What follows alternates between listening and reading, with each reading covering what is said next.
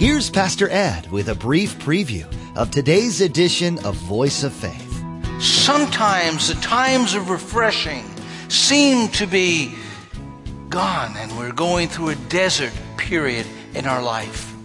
It's at that point, at that moment, that we could take this psalm up and we can find direction and how to pray and what to do so that we might experience times of restoration. The Bible in its entirety proves time and again to be the best guide for daily living, and possibly no book more so than the book of Psalms. As Pastor Ed begins a series today looking in depth at a few of these chapters, he reminds us of this book's vast insight into personal triumphs and tribulations of everyday life. Each psalm varies from joy to sorrow, from mountaintop to valley, with one theme weaving its way continuously throughout. God is always there to rescue, redeem, and rejoice with us.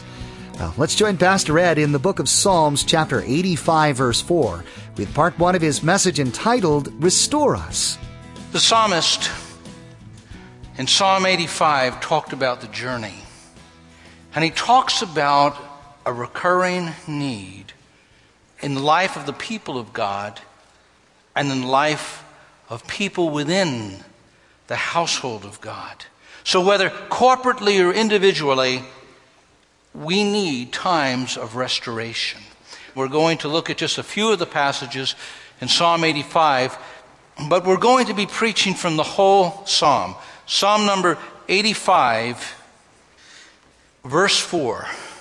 Restore us again, O God of our salvation, and put away your indignation towards us. Will you be angry forever? Will you prolong your anger to all generations? Will you not revive us again, that your people may rejoice in you? Show us your steadfast love, O Lord, and grant us your salvation. Our life, like the natural world, has seasons. There is the beauty of springtime and summer and fall and winter. And in our spiritual lives, we have various seasons. There are times where God just showers his blessings in abundance upon us. And other times where it seems like it's a long, extended, dry time. There are times where we're very aware and conscious that God is right with us. At other times it seems like the heavens are brass and he's a million miles away. The psalmist was praying for a supernatural move of God's Spirit. This was a psalm written for the people who had come back from captivity from Babylon. They had been in captivity for decades. And now Cyrus signs a decree, releases them, and many of them go back to their homeland. They go back to Palestine. They go back to Jerusalem. They go back to Israel. And the years have passed. The book of Nehemiah, Ezra, records some of the events that transpire. And as the people are there is a great need again for a spiritual restoration. Sometimes the fires of devotion burn low in our life. Sometimes the times of refreshing seem to be gone, and we're going through a desert period in our life.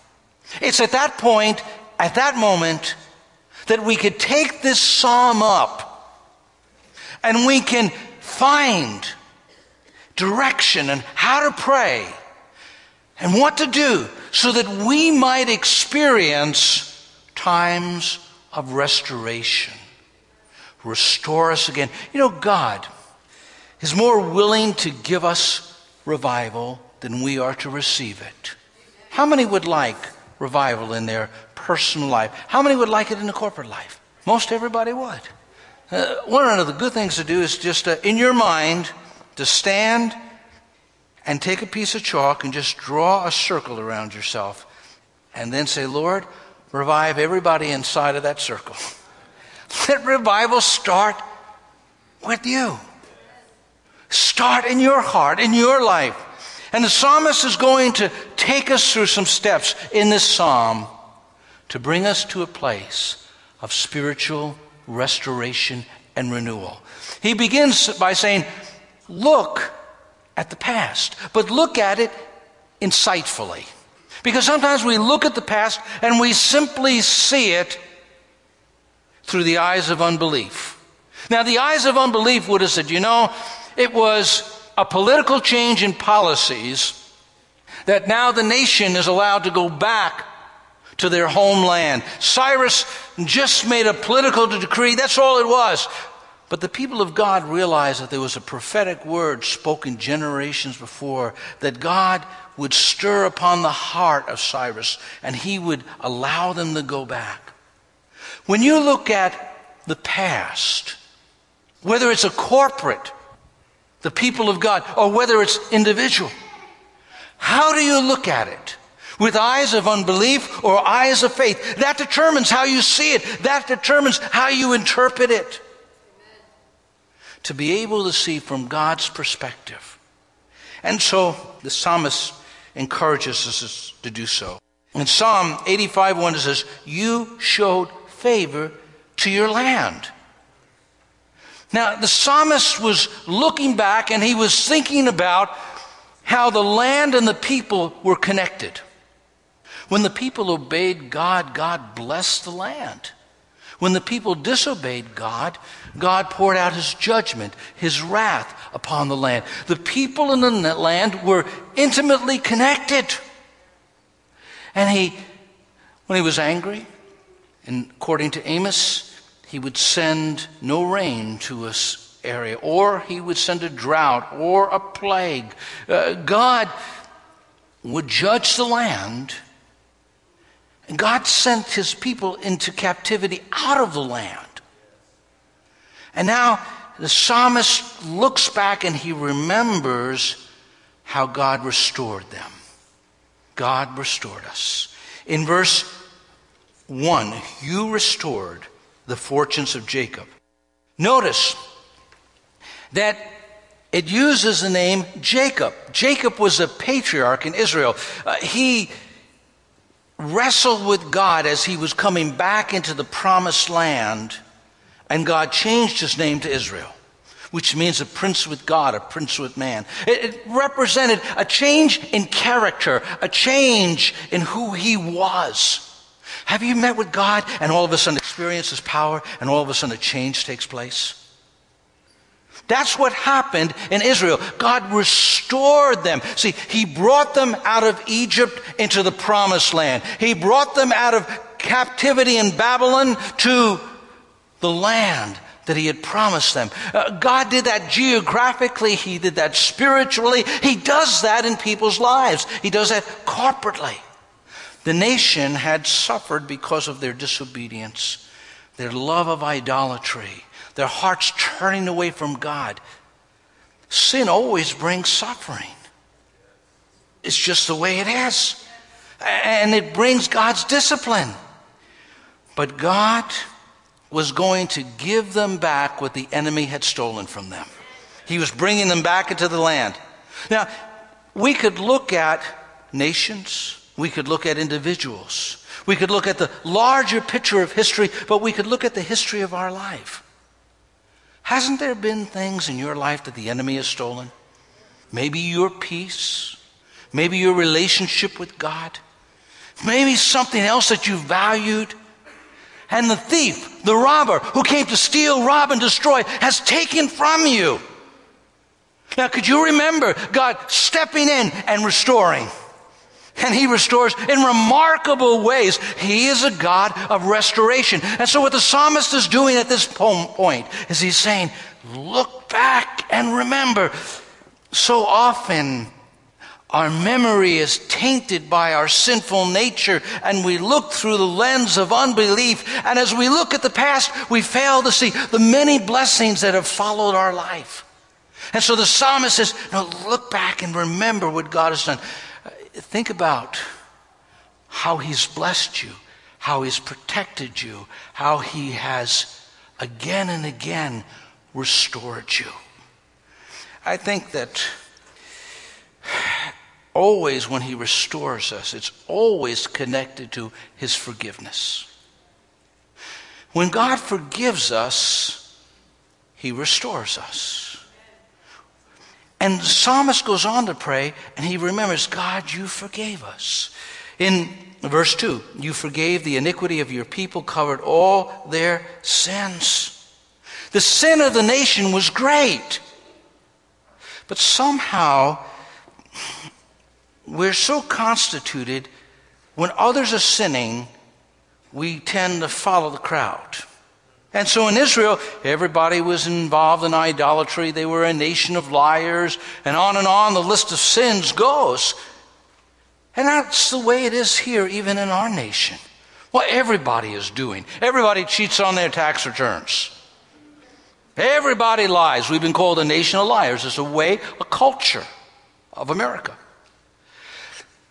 But don't think because everybody does it, God won't judge it. He judges nations. He judged Sodom and Gomorrah. See, when we walk with God, we're not following what everybody else is doing. We're endeavoring to follow his holy word. We're marching to the beat of a different drum than this present world. No matter if the culture is going down, we need to be going up towards God. No matter if they're going away from God, we need to be going towards the Lord. And so you can see that God doesn't work by a majority vote. It's his vote that counts and his word that stands. We're going to see in our nation a continued growing violence.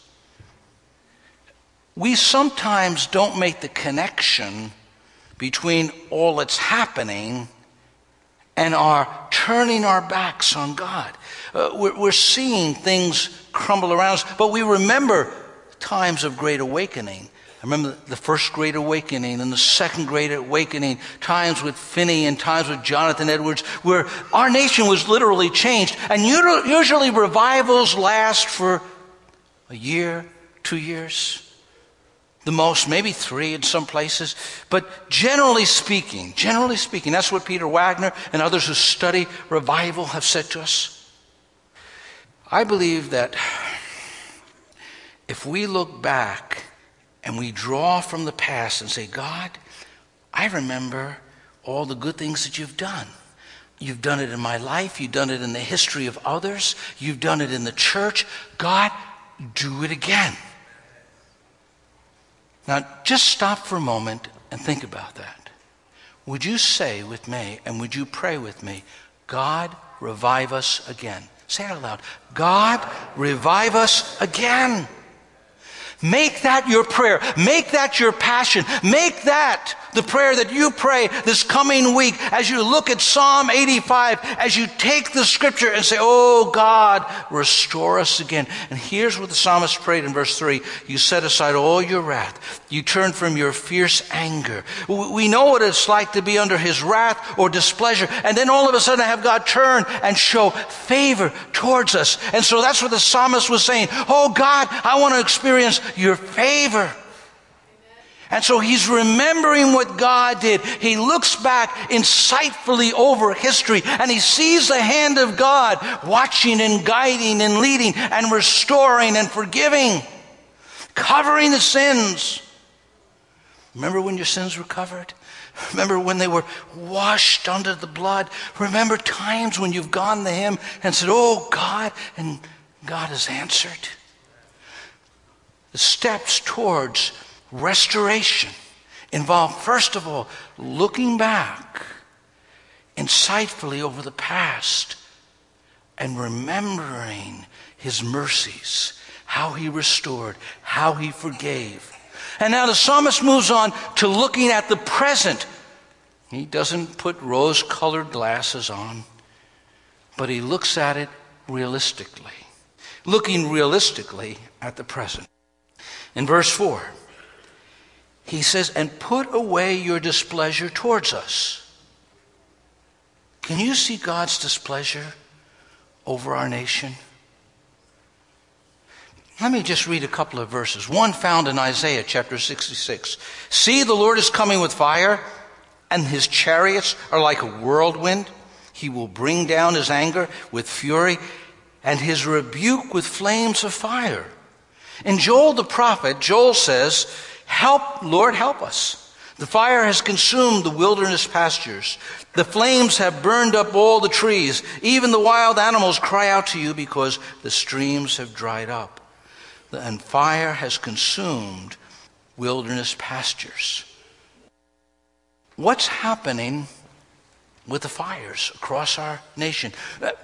You can gather together the greatest economists, the greatest minds from Harvard and Yale and Princeton and wherever, and let them tinker with all of their understanding with the economy. If God says, I'm judging you, and I'm judging your economy, doesn't matter what the greatest minds plan or what they try to do. If we recognize that, and again Amos says that God in anger, he said, I'm going to allow no rain over those fields, and those fields would dry up, and the harvest would be nil.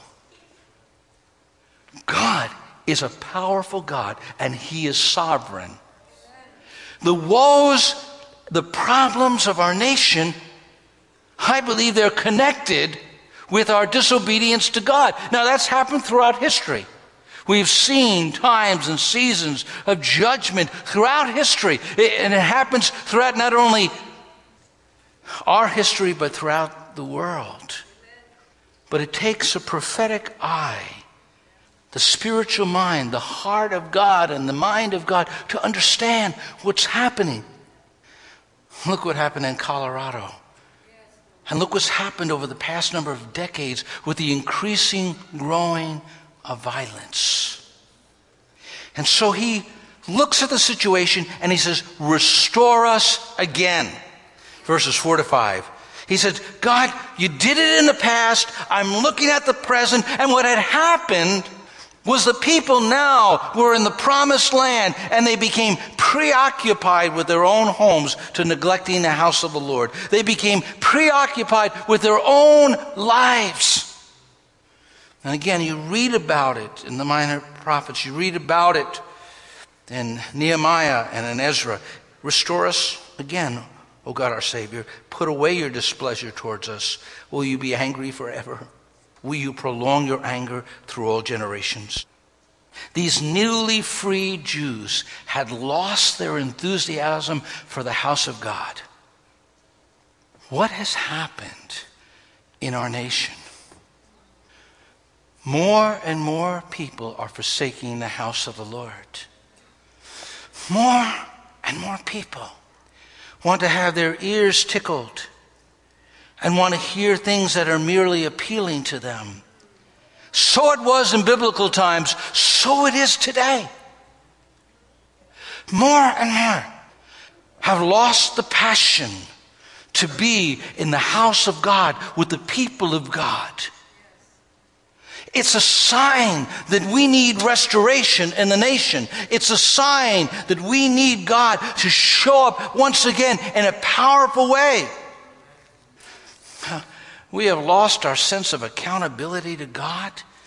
We've made man an end in himself so that he sits and rules and reigns, and what the Pew Foundation says, or what the Gallup poll says, or what some other poll says, that becomes the rule of the land. It's man wise in his own eyes, and we are calling wrong right and right wrong.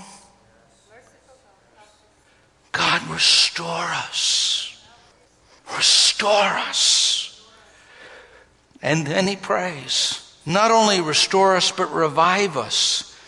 Will you not revive us again, that your people may rejoice in you? Years ago at a board retreat, I gave out to all of the board members a prayer book written by Puritans. And to read some of the prayers and to pray some of those prayers were so powerful. They were searching. I think we as Christians ought to write our own prayers. We ought to pray extemporaneously, and we ought to look at some of the devotional writers of years past who had a deep relationship to God and prayed to God. I would love to take some of maybe Jonathan Edwards' prayers as he prayed for national revival and say, oh God, grant it again. Revive us again. You did it in our nation. I remember going down to Pensacola with a friend of mine. As we went down to Pensacola, there was a lasting impact on all of our lives, but he was talking to me about it the other day. He said, I remember. And he said, I've never been the same. I think about in our nation how Pensacola and Toronto literally changed the face of Christianity. The High Church, Anglican Church, many of them went up to Toronto, some went down to Florida. Many of the churches were influenced, Christians were influenced. You would stand on lines in Pensacola, and as you were standing in a line, you would feel the presence of God. People would just immediately start worshiping the Lord. I could think about our church. There were times where the presence of God was so powerful that you couldn't even stand in the front. I remember times where the Spirit of God would move and we danced in the Spirit around this sanctuary. See, there are times of restoration, times of revival. We need those seasons in our life. And our prayer ought to be, God, send a move of your Spirit among us. Send a move of your Spirit to Faith Assembly of God. We want you to work in our hearts, to work in this community of faith. God, send the fire. God, renew us. God, revive us. God, restore us. God, work in our lives. See, sometimes we just seem to drift away and we go into sort of a mechanical routine and we lose the sense of His awesome presence. Oh, God, come into this place. That's what our church needs. That's what our community needs. And the psalmist prayed in verse 7. This is a prayer. They sang it in the sanctuary. They prayed it among the people of God. And they said, show us your unfailing love, Lord. Grant us your salvation. Oh God, that word salvation means deliverance. Grant us your deliverance. Oh God, may people walk in this church and be delivered from the powers of the enemy. May people in this congregation experience your mighty power, because God, in the natural, we're not strong enough. But God, when you show up, it all changes. When you show up, oh God, things change in our lives, in our community, in the church. And God, revive us. Restore us. Again, Jonathan Edwards said, when God is about to do a great work, He pours out a spirit of supplication. Now what I want you to do is just in your mind, take that piece of chalk, stand in the center of it, and draw that circle around yourself and say, Lord, send an anointing, a mantle of prayer in my life, that I might wait and seek and call on your holy name, that I might stand in the gap and that I might know your power. God, revive us and restore us. The Psalms are a wonderful place to turn to when in the midst of the most difficult times in this life. Pastor Ed will be sharing 4 special messages from the book of Psalms with hopes that you'll be encouraged each time you join us. You've been listening to Voice of Faith, the radio ministry of Dr. Edward Jones of Faith Assembly in Poughkeepsie, New York. Now, we want to encourage you to log on to www.voiceoffaithradio.com and spend some time getting to know us.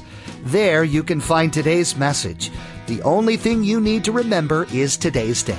Again, to stay current with what's being broadcasted here on Voice of Faith and to access the archive of messages, log on to voiceoffaithradio.com. Or if you'd like, you can always give us a call. Our phone number is 845-462-5955. That's 845-462-5955. Well, that's all the time we have for today. We invite you to join us again for the next edition of Voice of Faith. On behalf of Pastor Ed, Faith Assembly, and the entire production team, we want to say thank you for joining us, and come back next time for another edition of Voice of Faith.